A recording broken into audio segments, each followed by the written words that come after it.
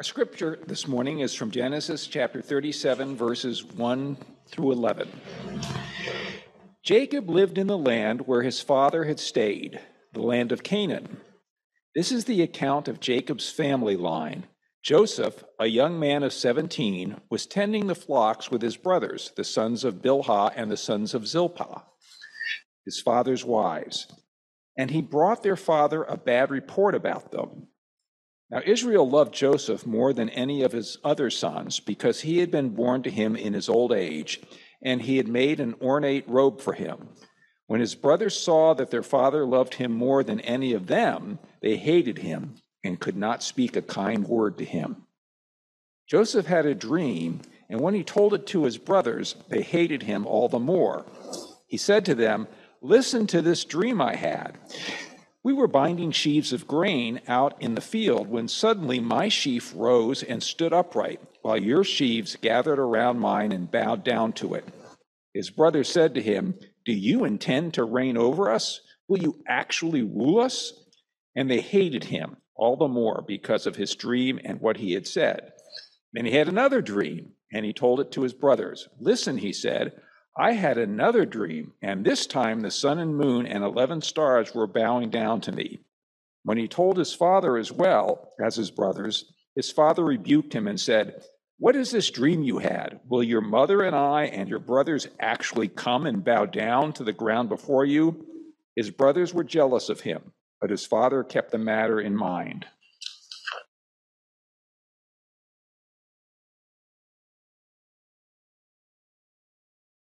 Good morning, everyone.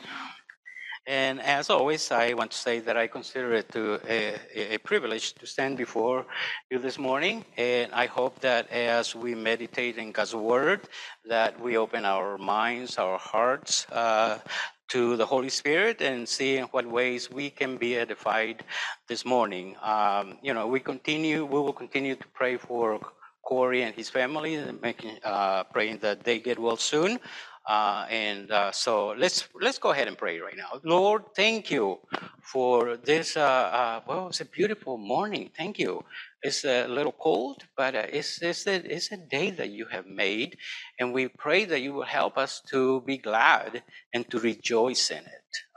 Lord, as we meditate in this passage, we pray that your Holy Spirit will speak to us, that you will help us to open our minds, our hearts to you, and see in what ways we can build up, edified, encouraged, and just to continue serving you in the ways and the things that you have given to us to do. So we pray the things in the name of Jesus. Amen. So some observations about the passage that we read. Joseph is 17 years old, young, and his father loves him very much. Joseph was born in his father's old age. Some of us may have that, that experience of being born when your parents were already old. I know my father, he was born when his father was 40 years old. Jacob gave him a nice robe full of colors, and Joseph was a dreamer. Not the dreamer that we think of today, right? He told his brothers and his dad about his dreams. The problem with his dreams is that he was dreaming that they, his brothers and his parents, were going to be bowing down to him. And he was a little bit of a brother who tells your parents about you. Also, these things, all these things did not sit well with his brothers, and they hated him. They totally hated him. Now we know that we don't really have control over what we dream. So maybe the way he was telling about his dreams was what irritated his brothers. I don't know, but we don't really have control over our dreams. Although some say that we dream our deep desires, our deep emotions, our deep memories, deep fears, and deep anxieties. So I asked Google when I was preparing for this, why do people dream? And so I got a bunch of answers, but one of the answers that got my attention is coming from a Dr. Howard Lewine, who is the chief medical editor at Harvard Health Publishing, and he says that dreaming occurs during REM sleep, which is rapid eye movement. It's very light sleep, which has been described as an active brain and a paralyzed body. So they say your brain is full and fully going, but your body can't move. Your brain races, thinking and dreaming as your eyes dart back and forth rapidly behind closed lids. The dream is the brain's attempt to make sense and a cohesive story out of randomly generated memories. This sleep is also key for mental restoration. It helps with learning, memory, and emotional, mental health, and emotional and mental health. We find in the Bible that God used dreams to give messages to several biblical characters. In the Old Testament, obviously, we have Joseph, the son of Israel. But we also have another Joseph in the New Testament, husband of Mary, giving him specific instructions on what to do in confusing and dangerous times, what to do in order to protect the baby, Jesus, and his wife, Mary. These dreams caused a lot of pain to Joseph. Now back to Joseph, the son of Jacob. But in the end, in many years after suffering injustices, he rose to be second to Pharaoh in Egypt. We know the story from beginning to end now, but Joseph didn't know that story at the time he was living it. When terrible things were happening to Joseph, Joseph only knew that his brothers hated him and had sold him to be a slave to some Midianites or Ishmaelites, and he was bought by a wealthy Egyptian in Egypt and earned the trust of his slave master, Potiphar. But then Potiphar's wife sexually harassed him, and when he refused to sleep with her, she accused him falsely of attempted rape. Potiphar, in his anger, threw him in prison. He was there for years before he finally came out after interpreting a couple of songs. You remember this, a couple of dreams, I'm sorry. The dream of the cupbearer of Pharaoh and the dream of the baker of Pharaoh, who were put in prison, and the interpretation of the dreams came to realization. It happened where the baker was actually hanged after 3 days, and the cupbearer was actually restored to his position. Joseph demonstrated his leadership qualities and hard work in the house of Potiphar, and Potiphar put him in charge of his household, and in prison, he was put in charge of everything that happened there. In Genesis 39:21 says, "But the Lord was with Joseph and showed him steadfast love. He gave him favor in the sight of his chief jailer." It is tempting. It's tempting to think that the dreams were Joseph's and that he knew what he wanted. But having a dream is not the same as having an ambition or having goals in life. For example, a goal to become someone important, to pursue that dream by going to the best colleges and or universities, or dream of success in the business world and making investments that bring a good return, or the dream to become a business owner or work hard to open your business and succeed financially this way. So if we think that his dream, Joseph's dreams, were about Joseph climbing to the top and to become second to Pharaoh only, we would be mistaken. The purpose God had for Joseph was, as Joseph finally came to understand it, to preserve life and preserve a remnant on the earth for the house of Jacob.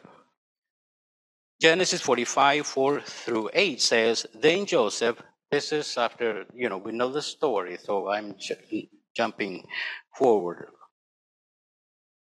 But this is when after, his brothers came to Canaan, to Egypt from Canaan, looking for food because of the famine that was going on.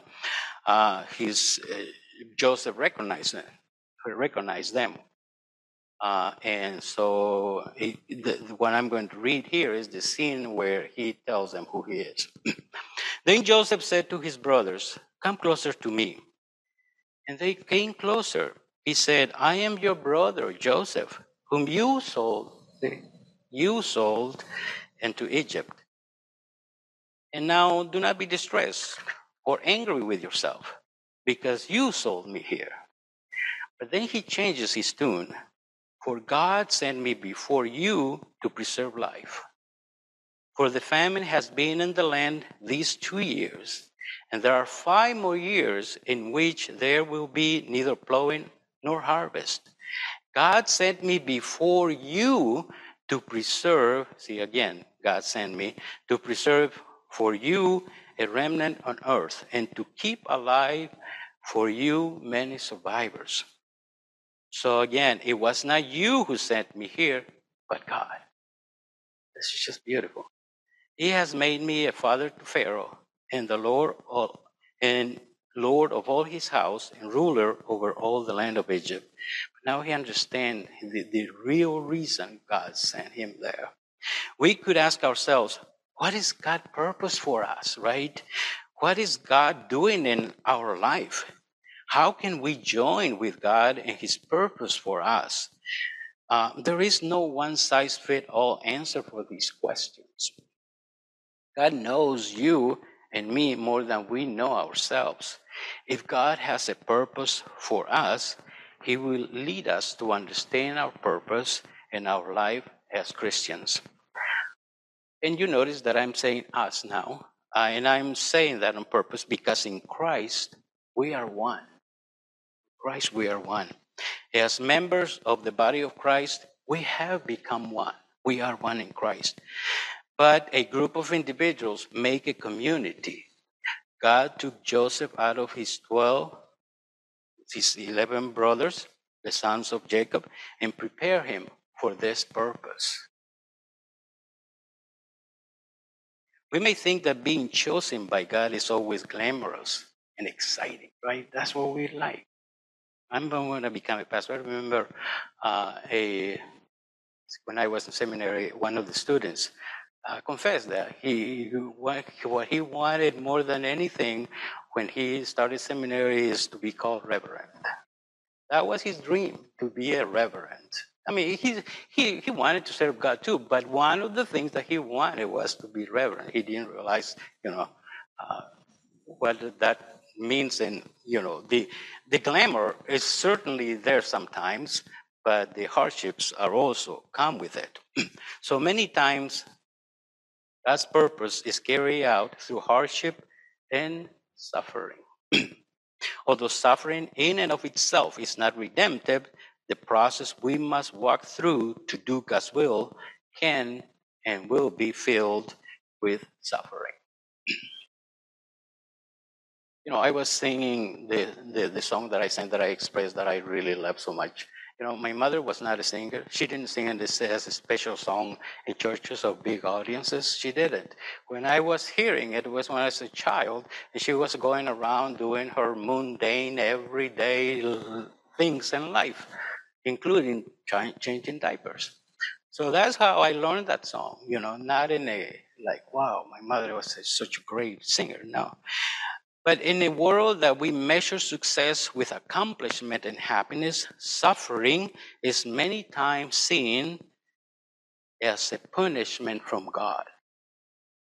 Scriptures do not teach that. Scriptures do not teach that. But we don't like to suffer, do we? I mean, I don't like to suffer. It's horrible. The story of Joseph is far, far removed from us. We cannot possibly be called to the same thing Joseph was called to. But we, as Christians, are called to be witnesses of Jesus in our time and our spaces. The words of Jesus resonate today. All authority is in heaven and on earth has given to me. Go therefore and make disciples of all nations, baptizing them in the name of the Father and of the Son and of the Holy Spirit, and teaching them to obey everything that I have commanded you. And remember, I am with you always to the end of the age. One important job that we have individually and as a body of Christ is to tell the world about Jesus. All these things are done in community, and all these things are done in the authority of the one who has all authority. Who is that? Jesus. Peter, in his first letter, in chapter 2:9, says, "But you are chosen race." Now, race is the NRSV, translate race here, but actually should be people. It's the Greek word is ethnos, so the word race is not even there. But you. So I'm going to read. But you are chosen people, a royal priesthood, a holy nation, God's own people, in order that you may proclaim the mighty acts of him who calls you out of darkness unto his marvelous light. Once you were not people, but now you are God's people. Once you had not received mercy, but now you have received mercy. When we make disciples, we bring people to become the church, to become a chosen lineage. Lineage is the word that is used in Spanish. A chosen people, a royal priesthood, a holy nation, God's own people. Amen? To make disciples. This is a dangerous work in some places of the world today. Many people have given their lives doing this. Some years ago, in my own country, in Guatemala, I pastored back in the 50s. I pastored who was a friend of my father and my mother who studied together in the Bible school. He was killed precisely for preaching the gospel, for doing the work that our Lord Jesus had given to him. And yet, out of the strategy for him and his family, the church in that town, Alotenango, is flourishing today.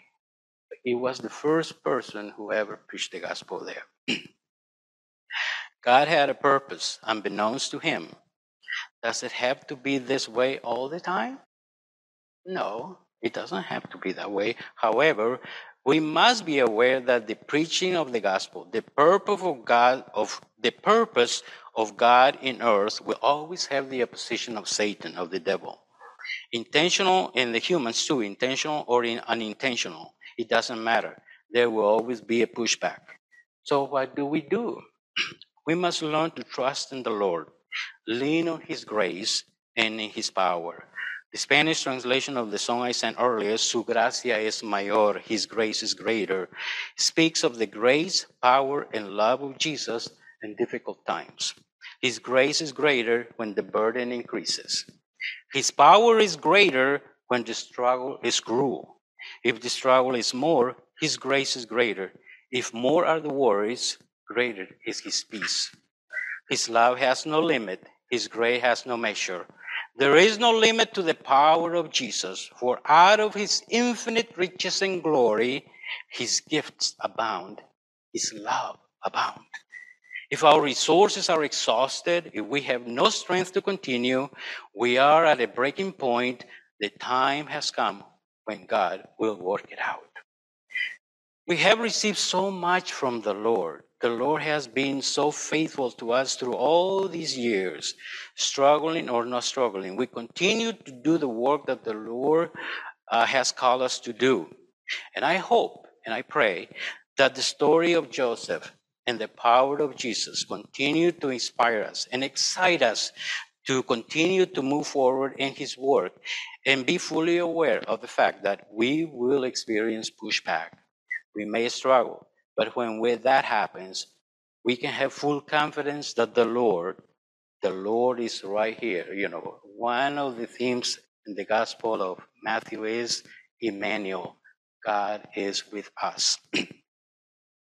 And he will help us to accomplish his purpose in our lives for the well-being of our nation, our communities, our families, our neighbors, the immigrants, the refugees, and that in his power, God will continue to preserve for himself a holy nation, a chosen generation, a royal priesthood that proclaim the mighty acts of him who called us out of darkness unto his marvelous light. Amen.